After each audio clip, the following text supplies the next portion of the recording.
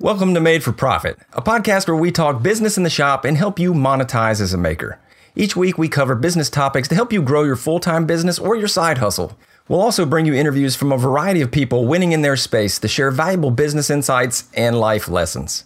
I'm Brad Rodriguez, a full-time content creator running FixThisBuildThat.com, and my co-host John Malecki runs a full-time furniture company and his content site, johnmalecki.com. We've been growing our successful businesses online, and we want to bring you into the conversation and help you grow along with us.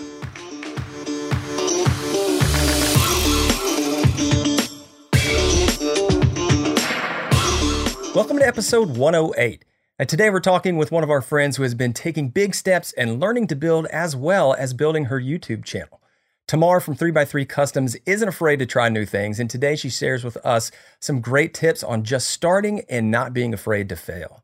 And John is traveling, so I get to do both of the parts of the intro today. Tamar has really built a great following over the last 2 years. She published her first YouTube video almost exactly 2 years ago and has over 92,000 subscribers already. She also just passed 100,000 followers on Instagram and has a thriving blog as part of her business. But before we get into it, we do want to thank a new member that joined the MFP Patron Tribe this week. We had Graham at Minerva Enterprises. Graham, thank you so much. If you want to support the show and get some awesome rewards, you can head over to patreon.com/made-for-profit. But without further ado, here is our interview with Tamar from 3x3 Custom. Welcome back to another interview, guys. And we have a new up-and-comer, one of our friends, Tamar from 3x3 Custom. Tamar, welcome to Made for Profit. Thanks so much for having me. Absolutely. We're excited to talk to you. And I think just your stuff has been amazing to watch and see your growth coming so quickly. But a lot of folks may not know who you are. So why don't you give us a little insight into who you are and what your channel is and how you got started here? Sure. So my name is Tamar, and my Instagram name is 3x3 Custom, and that's YouTube as well. And I originally started my Instagram in July of 2016, I think.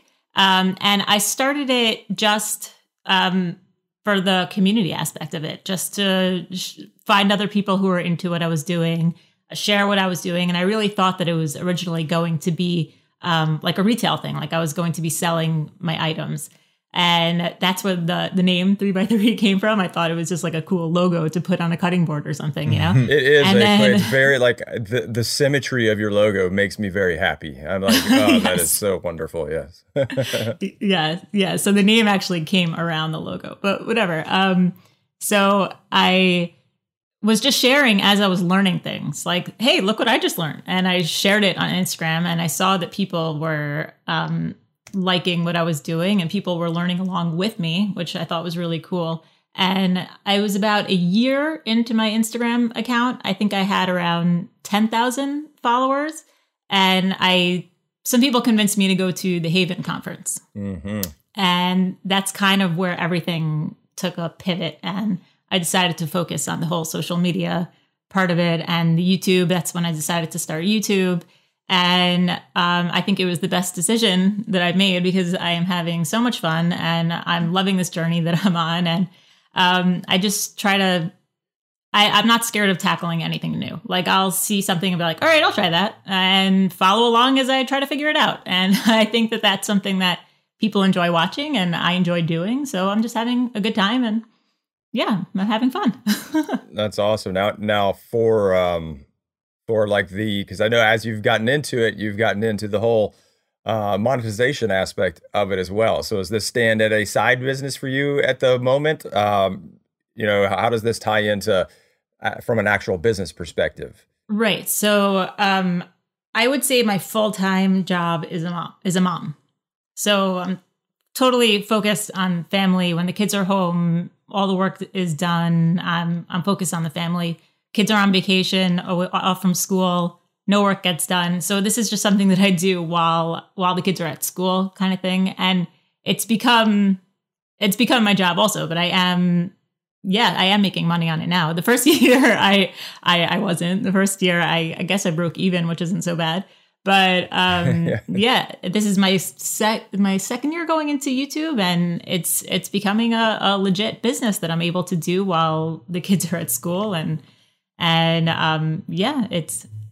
It's great. Yeah, I know you with your kids, because I remember I was watching, I know you say them in there, but watching like your table saw sled video, and you were like, all right, hold on. And you were like going through something, and you're like wrangling a kid at the time, and then I think you're like trying to show some parts of the table saw sled, and then you're like, hey, come here, just move over a little bit. Okay. And here's how, and yeah. I just like, I like that. I thought it was cool that you left that in there to show, that you weren't polishing it to be like, just like, I got to reshoot that and go in there, get on your iPad, get on the TV, whatever. You're just like, no, like, this is me. This is my life in this moment. And I think that's really cool. And like you said about learning along the way, that's one of the parts I really like about your videos and your style too, is that you are, very transparent and very open, and not trying to portray yourself as an expert, but just like, hey, this is my journey and here's what I'm learning, and, learn along with me, and let me share what I've learned, because this is really cool. And like, making wooden dowel slide drawers, like that was awesome. I love that. Was like one of my favorite builds of yours. That was really cool. Thanks. That when I actually thought of that idea, I was like, did I just think of that? Is this going to work? So figuring that all out was such a fun process, and I loved sharing it. I never claimed to be an expert in anything. And I think that people know that, and people know, I tell them at the top of the videos, and I say, hey, I want to try this, follow along and see how I figure it out, and it's cool. Yeah. I love that transparency in your content. It's actually my favorite part, is to go along in the journey of what you're doing, and you experiment with a lot of jigs and techniques, and you're like, hey, never done this one before, but we're giving it a go. And who knows how many attempts it'll take. And that just, I think in any type of content production, that kind of transparency leaves the door open for relatability, right? Like, how many people you're trying to make your content approachable to people who could potentially be trying to get into making, basically anything, specifically woodworking with your channel. And I love how you're like, well, we're going to try this. I don't know if that was the right way to do it, but it worked. Like, and then you do things that are a little bit more of a stretch, I would say, in difficulty, is like guitars, for instance. Like, your guitar builds are absurdly impressive. And like, I'm terrified of trying to build something like that, and you're just like going at it. I think you use like a Forstner bit to remove some parts of one of them one time, and it was just so impressive to see that fearlessness come through, but not doing it to the extent of like, hey, I'm going to go tackle a monster project and you're not capable of doing this. It's like, hey, you can try this too. And leaving it kind of a little bit raw in that fashion, I think adds a lot of value to any sort of brand. And when Brad and I talk to people who are trying to create content strategies for their brands, everyone's trying to buffer that out. They're like, that doesn't seem professional at all. That doesn't seem like it would be something my audience would want to see. Have you felt like a vibe with your brand in that you leave it a little bit more open to like, hey, I'm experimenting, and do you think that that's what's led to your success up to this point? I think totally. I think that it's relatable. I'm being real. I never pretend to be something I'm not. I'm not trying to pretend that I'm putting out perfection. And I think that that's shows people that they can do it themselves. Like, hey, like, look, I didn't know how to do this a day ago, and now I just figured it out. So you could figure it out too. So that's my whole thing, is if I could do it, you could do it, Mm-hmm. And especially also if women see me doing it, then we'll get some more women makers. And I think that would be awesome. Yeah. What do you see your main audience? Who is your audience in your mind? Do you get like a lot of feedback from a certain group? Is it women? Is it, new people? Is it, what does that look like for you? So it is mostly men as my audience, but there are women who reach out to me all the time saying, I started woodworking because I saw your videos, or I show your videos to my daughter, people will say. And those are the best kinds of comments when people say that their daughters can't wait to watch my videos. It's like, yes, all right, we're going to get another one, So what was the question again? It was just about your audience. Just wondering about that, that transition of, because when we try to as brands and as content creators, we're always trying to figure out, who's our audience and how do we serve to them best.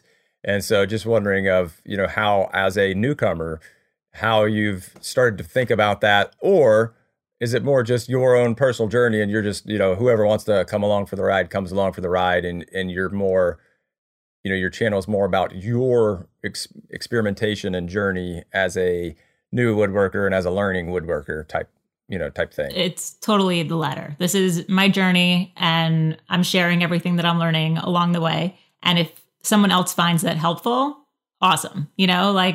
I'm not going out and trying to make some viral videos, viral projects that are out there. I'm making stuff that I need for my family and making stuff that I know won't be a popular video. My son but he wanted a Go board. I don't know if anybody knows what that is. But I knew no one's going to be searching Go board, but it's something that he wanted. So I made the project. It was for me, my family. If one or two people find that helpful along the way, great. I think that's awesome. So I'm not trying to go out and find an audience and who am I trying to make these videos for? I'm making them for myself. If someone finds it helpful and useful, that's awesome.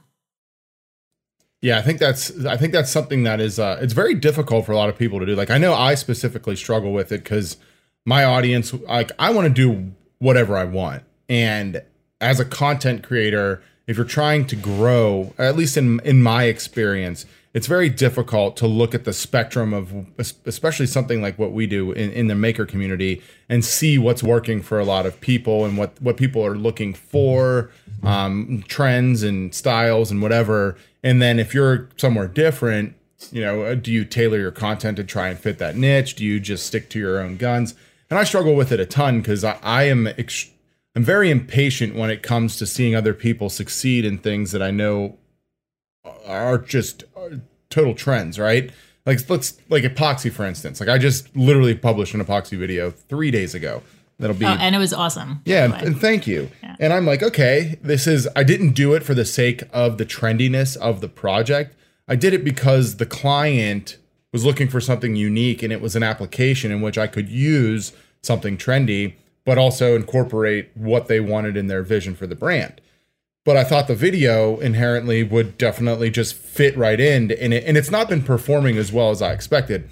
And so I look at things and I'm like, going back to what you were just saying, it's like, this is, your journey, right? This is people following along with your growth, which has been exponential and amazing to watch over the course of the first video you've put out till now. And you're sticking to that. It's a very admirable, because I know as content creators how easy it is to go, this is super hot right now. Maybe I should do 63 projects in that, in that category and try and grow my channel. So just wanted to give you a little tip of the cap, because it is not difficult to stay true to something like that when you're watching this entire space just explode with certain, kind of trendy topics. Thanks. Yeah. Have you seen any do you struggle with that? Do you struggle with seeing, I don't know, any things outside of what you want to be making for yourself and feel like you're being drawn or pulled that way?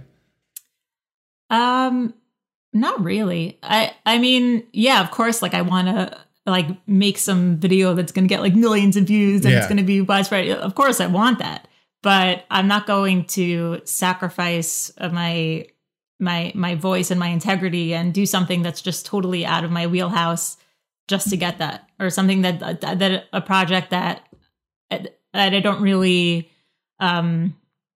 love or have a feel for or have a need for, just something to just throw out there. So yeah, I guess. Just your video, that epoxy video, I loved that you called out using the insanely, ridiculously expensive tools. Yeah.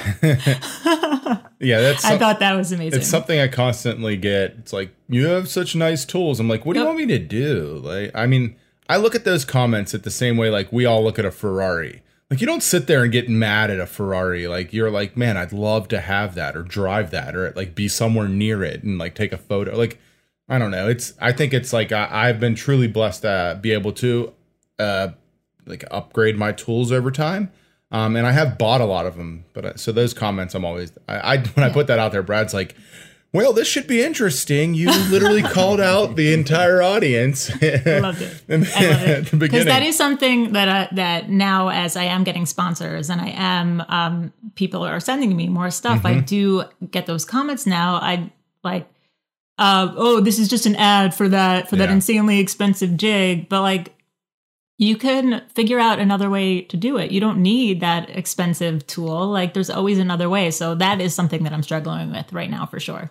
Yeah. How's that transition been? Like coming in, because that's where a lot of our listeners are too, right? They are out there trying to do the content game, whether it's just Instagram or maybe it's YouTube as well. And they're starting to figure out how to navigate the waters of working with sponsors. So it's like, before you were working with sponsors, you're just doing like, you have the tools you have and you bought them all and you're just using them and everything is so natural and easy. You don't even give any of it a thought. And then that first time that tool shows up and you're super excited, you're like, yes, this is amazing. But then like all of a sudden there's, with any tool, with anything from a corporate brand comes some expectation, like whether that's written or unwritten, because there are, some companies are just like, yeah, whatever, like, I don't care what you do with it. We just, we love what you're doing and here, have this. Like there's still at least a feeling of it. Like how did that work? Because you're still fairly new to this.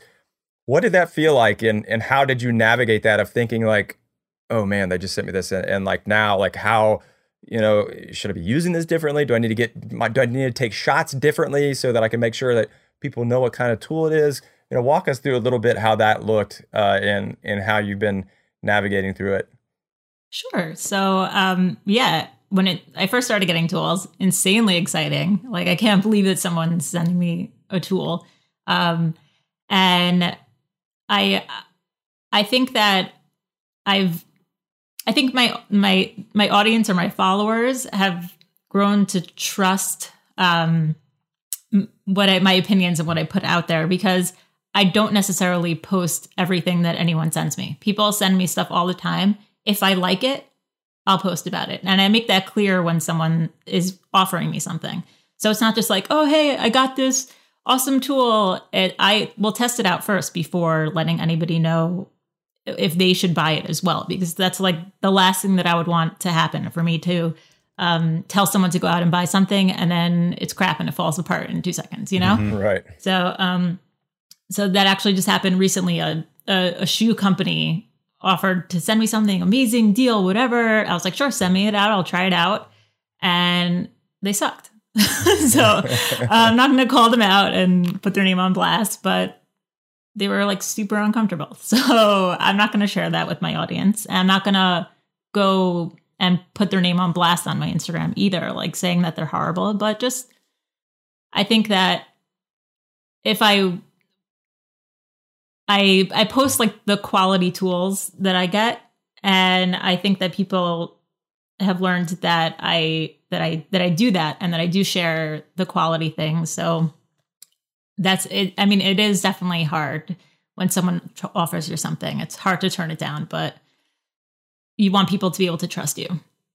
Yeah, that is the most important thing, right? Because if you're just talking about everything, then you're, just a shill. And it's like, right. well, I don't know if I could trust them or not. And then not only do you lose trust in the audience, but then like the good brands at least will see that and they'll be like, yeah, I don't want to. Like this, like she was talking about brand X, brand Y, and brand Z all within 3 months. And they're like the exact same competitors or something, So I think there's a lot of that being true to what is what you like and what you don't like, and not just taking anything off the street, that shows to your audience as well as to, like, again, the good brands. I mean, like, there's going to always be the brands that just look at a number and don't care who you are and what you do. They just know that you're in this space and that you have X many thousand followers and they want to give you a tool. But, I think the good brands will look to see what your channel is about and how you present. And those are the ones, that are the longer term relationships anyway. So that's been, that's been something interesting being in the game for a while now, of seeing which brands like actually care. Like what kind of questions does a brand ask you, or how do they even come up? Or like, how does even the the email look? Like, I'm sure you've probably gotten plenty of these by now. That's like, hey, like 3x3 custom, and like, you know, maybe there's like an extra space in there, so you know it's like auto generated, or it's like in a different font. Like, hey, like, we watch your videos every day. I'm like, okay, first of all, that's impossible because you know, I've only got like 50 of them, and and you know, just all this stuff. Like, oh, I always want to respond and be like, really, which one did you like? Like, what was the part you liked the best about my latest video? You know, and just kind of hit them up on that. But because there's so many people that just reach out. When you get reached out to by brands, or let me flip it actually. So have you, like when you first started and started using the tools, did you go the other way? Did you let the brands come to you, or did you go to them? Like, how did that first sponsorship activity start with you? Was it at Haven? Did you get to talk to some folks there and go from there, or what did that look like? Yeah, so my first introduction to dealing with a brand was definitely Haven. That's when I met with Ryobi and Home Depot. And they came to me. I didn't reach out to them. And there was also other companies that I've had long-term relationships with on my YouTube for sponsorships who've all reached out to me. I found that anytime that I reach out to somebody, it's not, I don't get as much as I would like. I think that when someone is reaching out to me, I feel like I can negotiate better for the deal. Cause it's like, oh, they obviously want me for something. Let me tell them what I need or tell them what I want, you know? So I think that anytime someone's approached me, it's been way better. Yeah, I feel like that's pretty common as well. And it is nice to know that a brand or a person or whomever, a potential client, actually put a person into one of those emails when they're reaching out and said like, hey, we watched so-and-so project, and, you know, for instance, we love your Dow drawer sliders or something. You know, you're like, wow, that's not a robot. Like, that's a human. It's so nice. Right. Because it's super common. And I think it's kind of this is an interesting conversation, and Brad and I have talked about, I think, on the show in the past, is how oversaturated the community has become with people looking for kind of free, just with, I guess you could call it, an attention as far as brands go. And, you know, it does become a bit of a internal struggle to go, you know, do I want to work with this company? Do I not? Like, do I actually like their products? Like, what if their competition comes to the board? Like, do I want to stay, you know, blanket with certain tool companies, and do I mind working with others? And I think there's a lot more thought that goes into that than people give us credit for. They're like, oh, these influencers just take whatever people give them. And I'm like, not so much. I know there's a lot of us just, you know, not hold out, but do hold the value of the relationship with the brand and our own brands to a higher, a kind of like a higher tier in which we all actually care a lot about who we're associated with. And like you said, you know, you can't go out there and put products on your content and in your content, excuse me, that aren't any good just for a couple bucks, because your audience will see through that, and it'll eventually turn into a negative influence on whatever you're putting out there. And in all honesty, I don't ever actually really catch your brand placements and stuff. So you're really good at keeping it like nice and passive. I know we're all actually in similar programs, and we all actually work with similar brands, the three of us, which I find to be fantastic. And I think that like holding that quality of the brand relationship to a, I guess, like closer to your chest, and like and actually caring about it is something that's vastly important for anyone who wants to be an influencer, and like is a great piece of advice to take away from what you're talking about for anyone listening that thinks that they might want to start working with brands or working with companies. It's I think it's 100% what you were touching on. You don't have to take everything that comes in the door, and that you definitely want to be weary of blanket emails who spell your name wrong and potentially want to send you shoes that you can't penetrate with a nail, and that also don't you move. You knew what I was talking about. Oh yeah, we all get them. I was like, it's okay. I have a shoe sponsor. I can't work with you. Appreciate you reaching out. They're like, we'll send you 12 pairs. I'm like, what what kind of response is that? but kind of pivoting away from like the brand talk and stuff, I want to dive into more of like your ambition as a builder and your kind of journey. We touched on it at the top of the show. And one of the things I find most admirable about you personally and 3x3 Custom as a brand is how you've kind of fearlessly navigated the landscape of the DIY and maker community and carved out, like I personally think, your own little section of saying like, why would I have to fall into these certain stigmas and use certain tools and do things a certain way? Like, and if you guys aren't familiar with Tamar's content, she does stuff that is really complex. Like I'm looking at your thumbnails now on your website, which is phenomenal, by the way. And the projects themselves, like you would never know that your full-time emphasis is on your family life and stuff. It would seem like that you're just cranking out projects daily, like, you know, and this is your, as it is your full-time quote unquote job, that it's, you know, 100% time consuming and an effort. And then the projects themselves are just on another level. How did you kind of look at the spectrum of the typical, I guess, person that could potentially be at Haven in that community and carve out to where you are now with your type of content? Because I personally feel like it's a lot different than what you see. Well, first of all, thank you so much for all the kind words. Oh, you're welcome. Second, it's funny you say that because when I was at Haven, is when I realized I didn't want to be like the people at Haven. No offense to anyone who's at Haven. I just I was at Haven. Like, what? Yeah, do you sorry. mean? I realized that. Well, that was more directional wise. I didn't want to be like a blogger. Sorry to all the bloggers, but I realized at Haven, which is a blogging conference, that world just wasn't for me. And there was a class that Ben Ueda gave on YouTube, and I was like, all right, YouTube is where I want to go. So that's directional wise on my social media stuff. That's when I figured that out.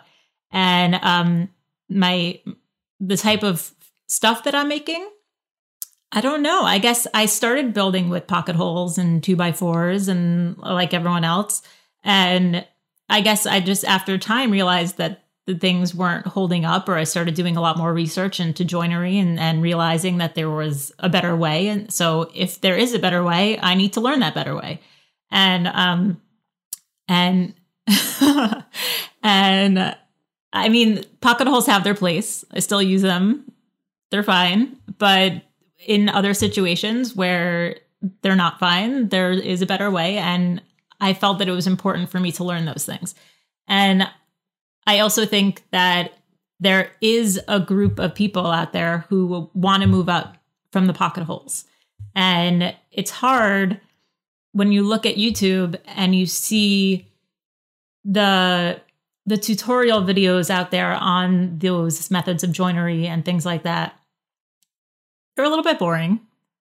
And there repetitive, are like drilling 150 pocket holes in succession. That's not good YouTube content. No, you can get so many different angles though. Yeah, of that pocket hole jig. Right. So I guess I personally wanted to make my furniture better, and I also saw that there was a need for video content out there that was helping people move a step up from pocket holes, you know? So I guess I'm trying to, I'm not an expert. I'm not showing anyone how to hand cut dovetails in 2 minutes, you know? You want to improve your game a little bit or something like that. Yeah, it's really just trying to better myself, just trying to improve and just trying, and I'll go out and I'll look at a magazine and I'll see a picture of a table and be like, that is a really cool table. I want to make something like that. How do I make that? And I'll like examine the picture and I'll see like the joinery that's used. And I'm like, all right, I can figure this out. So I don't know where it comes from for me wanting to do that, but I do. And I hope that that other people learn from it as well when I post the videos. Yeah, I think it's awesome. I mean, I have a very similar mentality. There we go.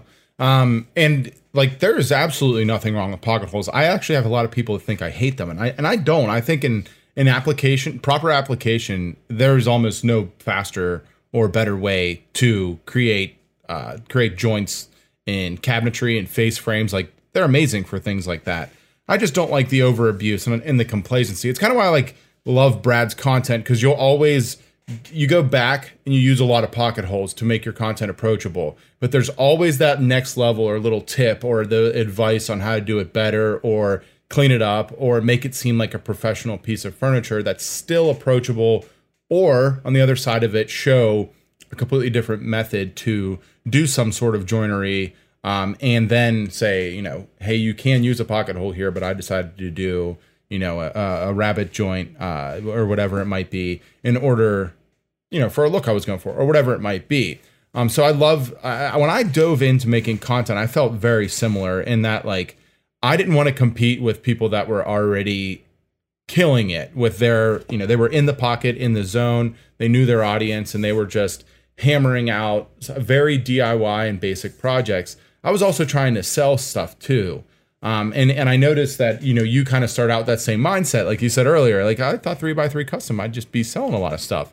And it turned into content that was very similar to where I started. And I think that's why it's so brilliant to go back to the part where you said that your content is based around your journey and not so much around essentially every single situation, teaching things, even though you do a great job of that. I know you're I think I saw a video of you table sawing in the snow or with your door openers. You're not holding, you're I need a table saw and I'm in New York. I got to open the garage door. And so, you're not out there using a 5 horsepower industrial saw like myself and going the complete other end of the spectrum. But I find it amazing that you decided to not just negate an entire segment of the maker community who is into using certain joinery, but constantly over time getting better. I noticed you're doing some more hand cut dovetails and stuff, and I love seeing the addition. I'm learning a ton from your jig making experience that you're starting to put out there, because I think it's Brad, how many John Hines and Izzy Swan videos have you and I probably watched over the years that are just these insanely complex jigs, and now Tamar, you're cranking them out too. I'm this is amazing.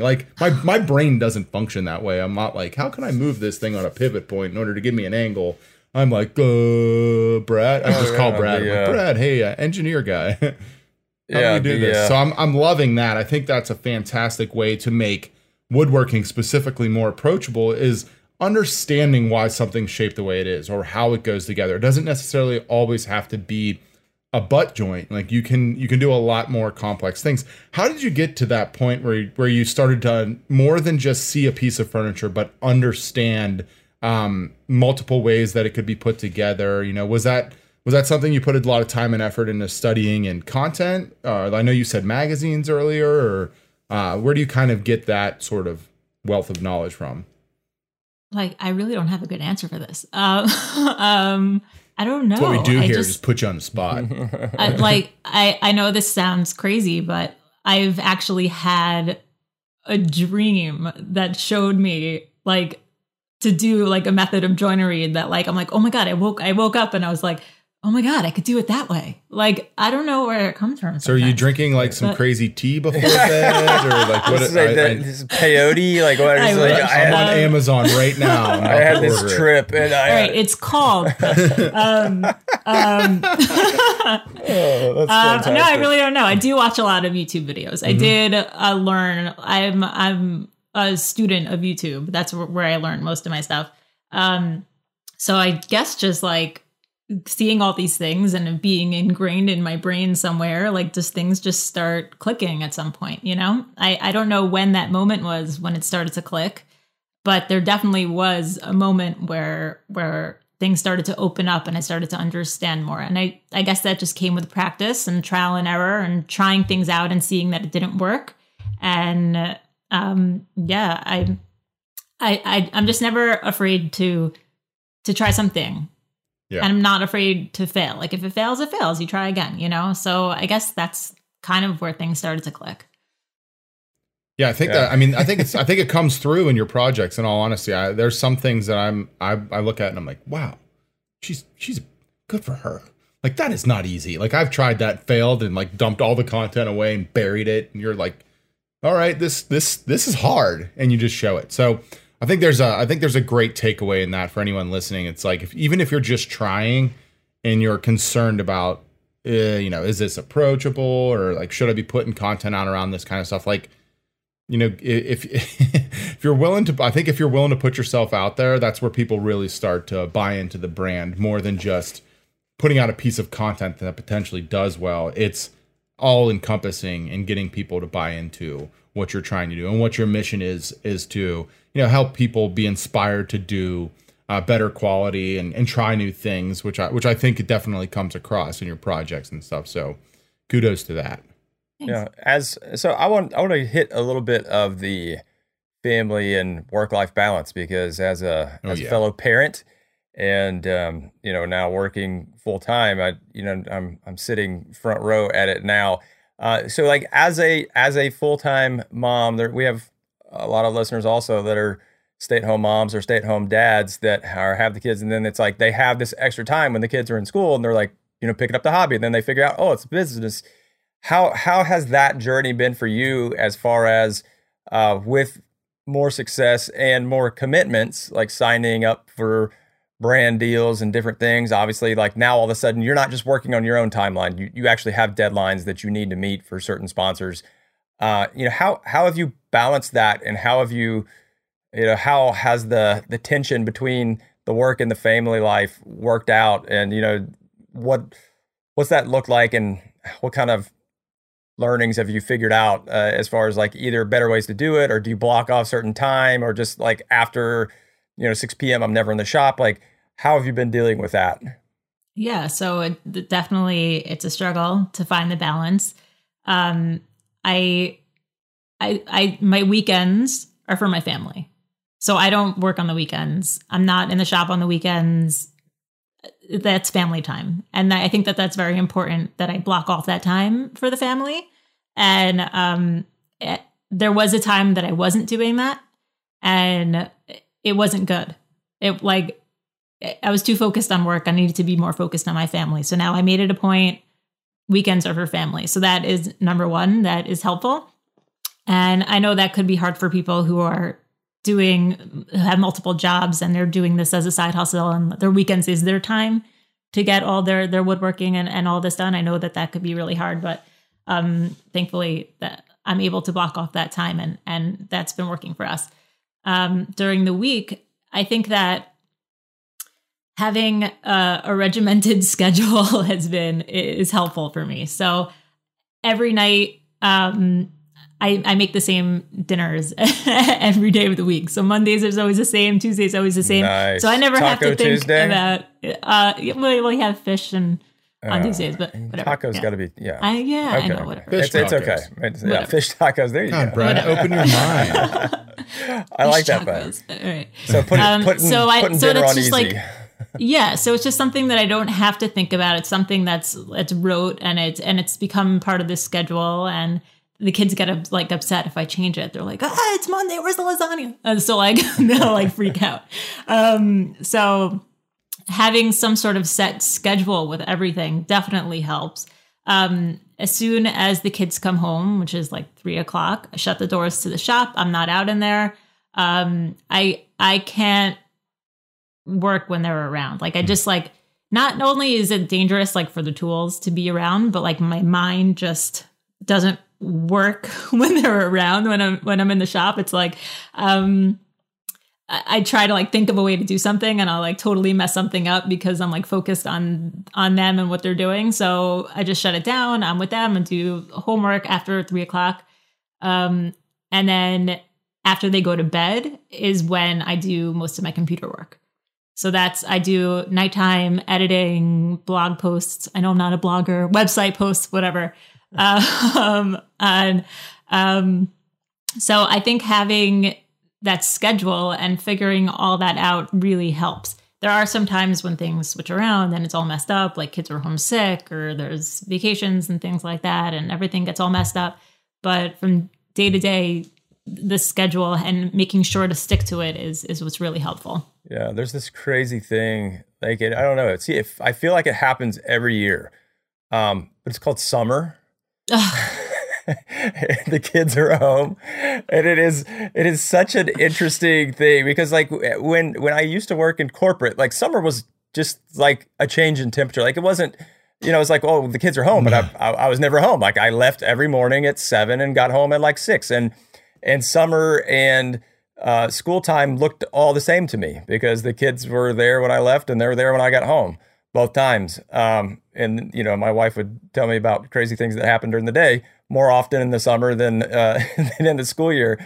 But working from home in the summer is it is so crazy how it changes because there is no 3 o'clock, right? So now it's like the kids are home, and so we've tried to do other things like camps and different things, especially as Susan, my wife, is working closer with the business. It's, she's not on duty all the time. And so we're trying to figure that out.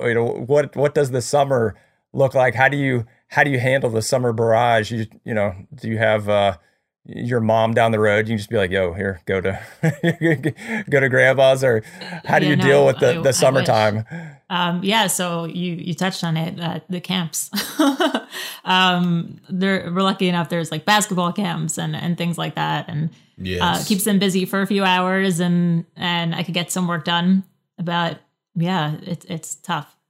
It's crazy how it comes around every year. I'm like, summer. I used to love summer. Exactly. It's like, there's all these people in the house. What are they doing?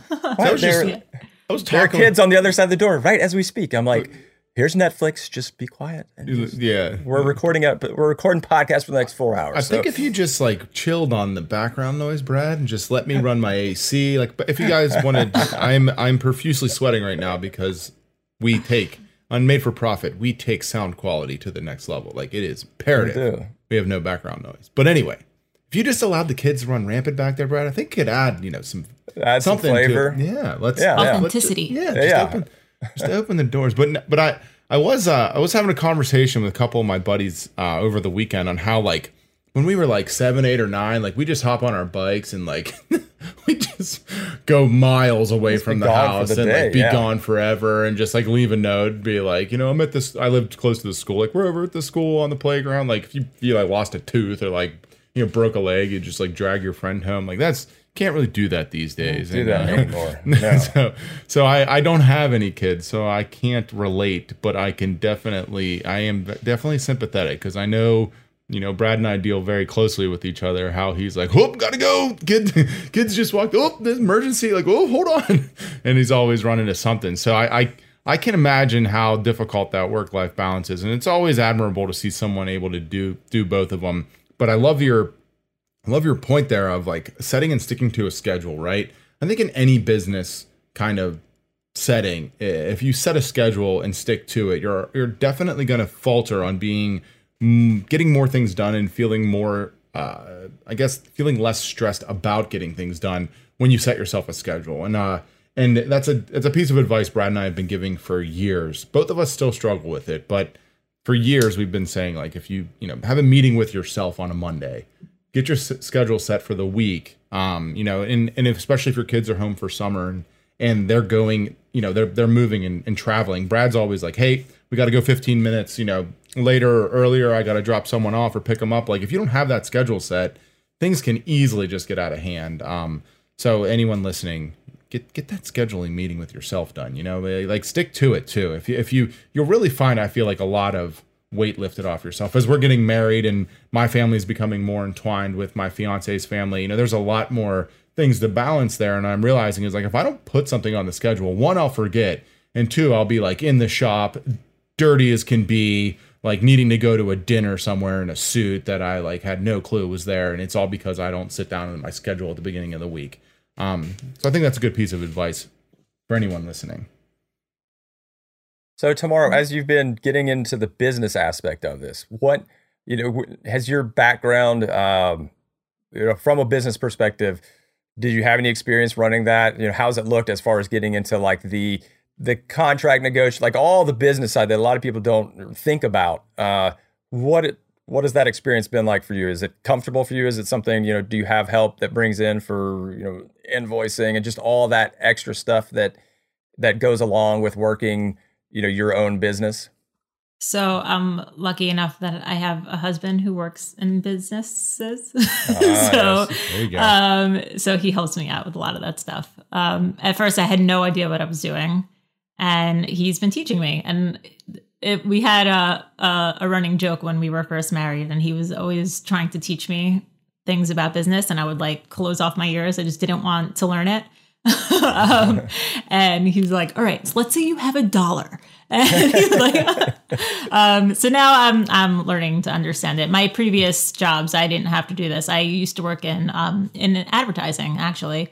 So I have a media background, and I didn't have to learn any of this stuff, but now I'm learning, and it's been pretty easy to learn and figure out, but I do have the help. So that is nice. Yeah. As you've been going through, like, as a business owner, what has been the most challenging from the business side, the business perspective that you maybe didn't expect? Because it's like you take for granted as after you've been doing this for a while, about the folks coming in new, and it's like, oh my gosh, like I had no idea that I needed to be paying quarterly taxes or something like that. They're like, and I got hit with a huge bill, which I absolutely did my first year. So.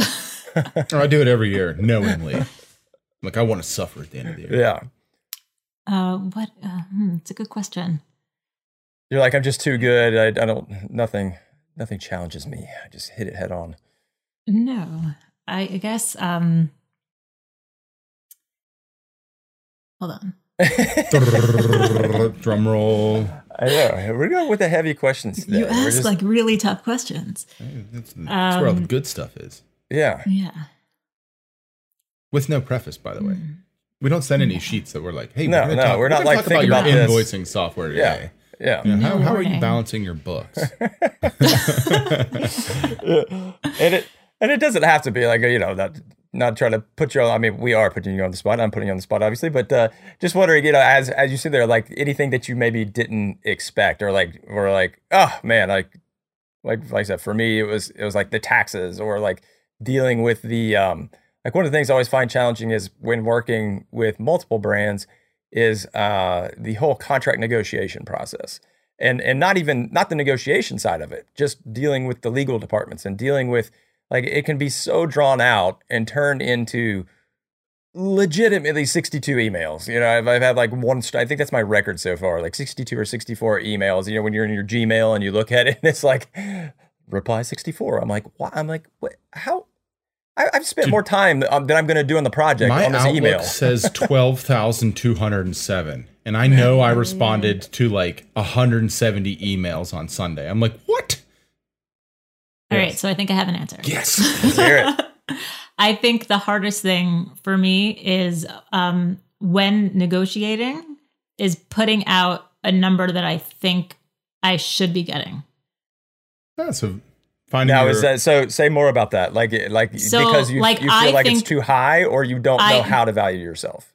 I think that for the amount of work that I put in, I should be getting paid X amount. But I know that $25,000 per Instagram post. But it's a very high number, and it's scary. It's scary to be. What if they say no? Right. So I think that is the hardest thing for me, is to evaluate myself and realize what I'm worth, and like see if somebody else is on the same page, and somebody else sees that the work that I'm doing is worth it as well. Yeah. Oh, I love that, because most people struggle the opposite way. Most people struggle in that they undervalue themselves. Well, I end up undervaluing myself because of that. Because of the internal struggle and not wanting. So that's really interesting, because I think that, so it's kind of there's two ways to get into it, and yours is kind of the interesting other way, is that I think most people don't think they're worth enough, and then they're always like, oh, like, nobody would pay me that much.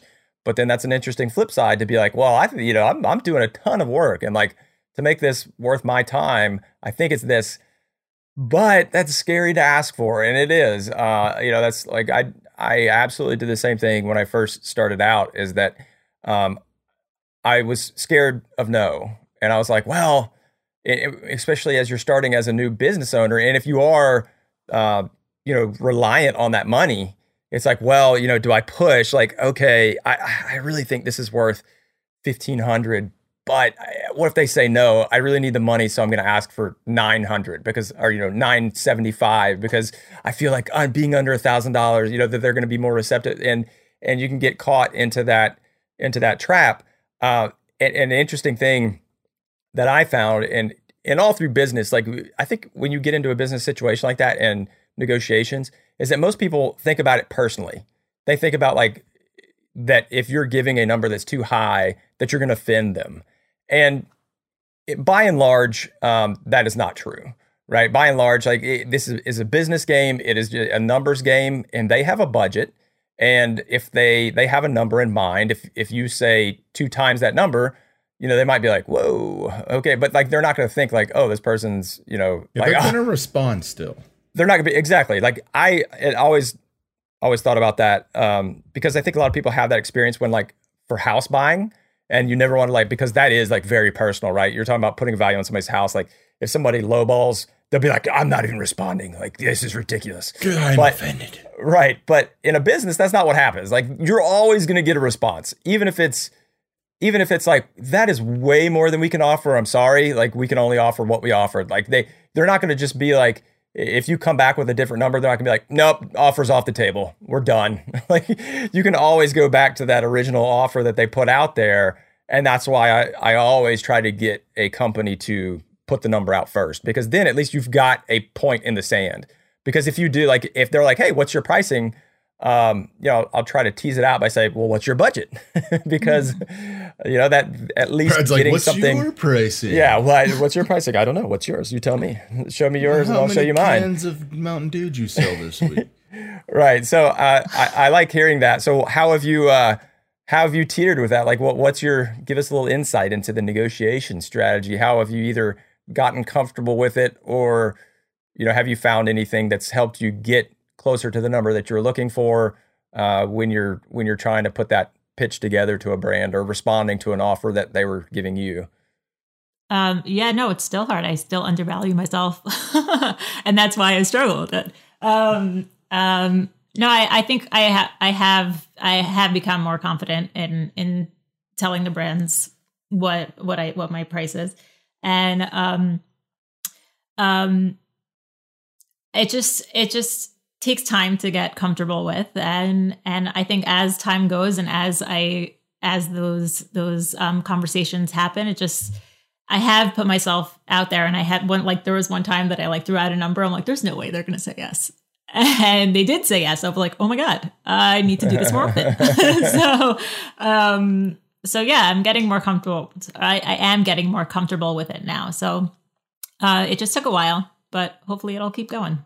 Yeah. Do you feel like there was anything that kind of put you over the top? Like, was it one brand that actually came to the table with a number where you were like, wow, I am worth that? Or was it like a project? Because I know a lot of our listeners who do custom work will undervalue their sale price, right? And Brad and I are like, no, you're not going to ever make money if you sell this low. You need to stop going on Etsy for research. And we came out with a pricing guide. And negotiating contracts with brands, it's a little bit different. But I know that I personally, when I hit one brand deal that I looked at and was like, well, if they're willing to give me this, then I could definitely do better. Did you have one of those experiences, or what got you to where you started to build that confidence that you could kind of, I don't know, I guess inspire others to be like, hey, you can just get past this barrier. You'll realize that you don't deserve pennies, because we're constantly dealing with those kind of questions. I can't recall one situation that's been like that yet. Just been a gradual build of you being it's just been gradual. I'm a beast. You're gonna pay for it. But it's also nice to have resources too, whether those are other creators, and just being hey, what are you charging around, or Social Blue Book, which we've referred a lot of folks to, that's at least a broad, scope of what people are charging across different industries, because it's not obviously specific to DIY and woodworking. And that's, it's interesting, like you talked about, Tamar, like some brands, like you could have the exact same project, and depending upon what kind of brand you're putting on it, whether it's like, a 3-person family-owned business, right? That might be one rate, or it's a Fortune 100 company, that might be another rate that they can afford. And you might quote them what, the family-owned business can be like, what? I can't afford that. And then the other guys are like, yeah, absolutely. Let's do 3 of them. Like totally. That's why it's so strange, right? As a content creator, that it's not like, I guess it is a bit like custom furniture, but from the sense of that, if you've got a walnut dining table, there's an inherent value there that, you can build into it. And I think people are more easily to price it and be like, yeah, that's a consistent price of what we should pay for that. But when you're talking about content and marketing, being in the business world, it's completely different, because it's all based upon what they're used to. And big brands are used to big budgets. And so they, are more free and open with their money. And then small mom and pop places, a lot of them won't even pay. A lot of them don't have any budget. And they just say, hey, we can give you free product and we'd love to work with you, but that's all we can do. And you're like, okay, well, that's great. And if you believe in them, then yeah, maybe you do. And you're probably not going to give them like a title sponsor in the same amount, but you can work with brands in different ways, even though they have different budgets, and still not feel, that's an interesting thing, like, because just to know that some brands just can't physically do it, right? But if you believe in the product, maybe you still show it to your audience because it's really awesome, and you think like, hey, this is going to benefit the folks that are watching my stuff, so I want to share it with them. For sure. There's one of the companies that was one of the brands that was the first ones to reach out to me and to sponsor my videos. So it was right when I first started.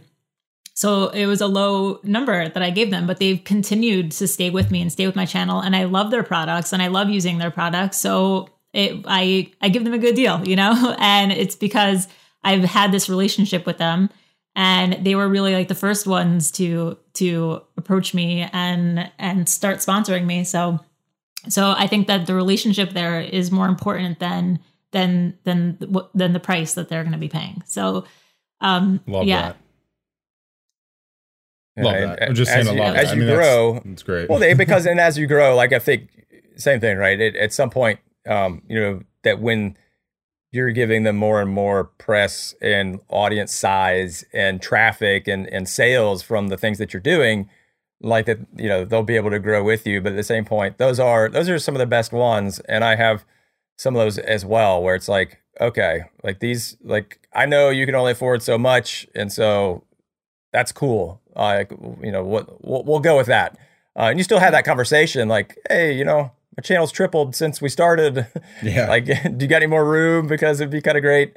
Because at the same time, it does take up like, a quote unquote inventory slot of like, if you're going to be doing an ad for somebody or using that, you got to get the most value, but the money is not everything. So that's a really great way to look at that.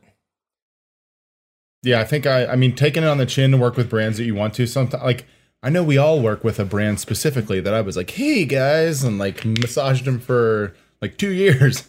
And now fortunately they're working with a lot more creators in the community, and we're all fortunate to be able to, shine light on them and help them out. But you have to work for a little bit less than what the market is for a little bit. And it's worth it in the end, right? If you're willing to put the brand first, kind of like we talked about at the beginning of the show, if you put your own brand first, it'll prevail long term. And I feel like it's a lot of that like kind of long term play here in this conversation compared to short wins, specifically with like, your content strategy, our content strategy, mindset, like lifestyle. Like there's no need to sacrifice all of this stuff right now for a small win, when this is all long play, right? And I think it all transitions into how you're working with brands too. So that was totally. Yeah, that's definitely something I can relate to. All right. Well, I'll tell you what, we're coming up on the hour, Tamar. So one thing we do like to hit our guest with is a piece of advice for the audience. And with all the newness of you coming up, I'm sure you've gone through a lot of different things. What's one piece of advice that you'd like to share that you think would be helpful for folks going on this similar journey? Well, I think that the most important thing that I think my channel puts out there is that don't be afraid to fail.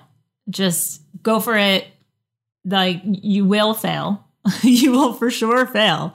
And when you do, it's just how you figure out how to fix the problem, and you just make it work in some other way. It just, that feeling of figuring it out is just so amazing. And that'll push you to be better and do better on the next project, and just want to be better, and just don't be afraid to try anything new.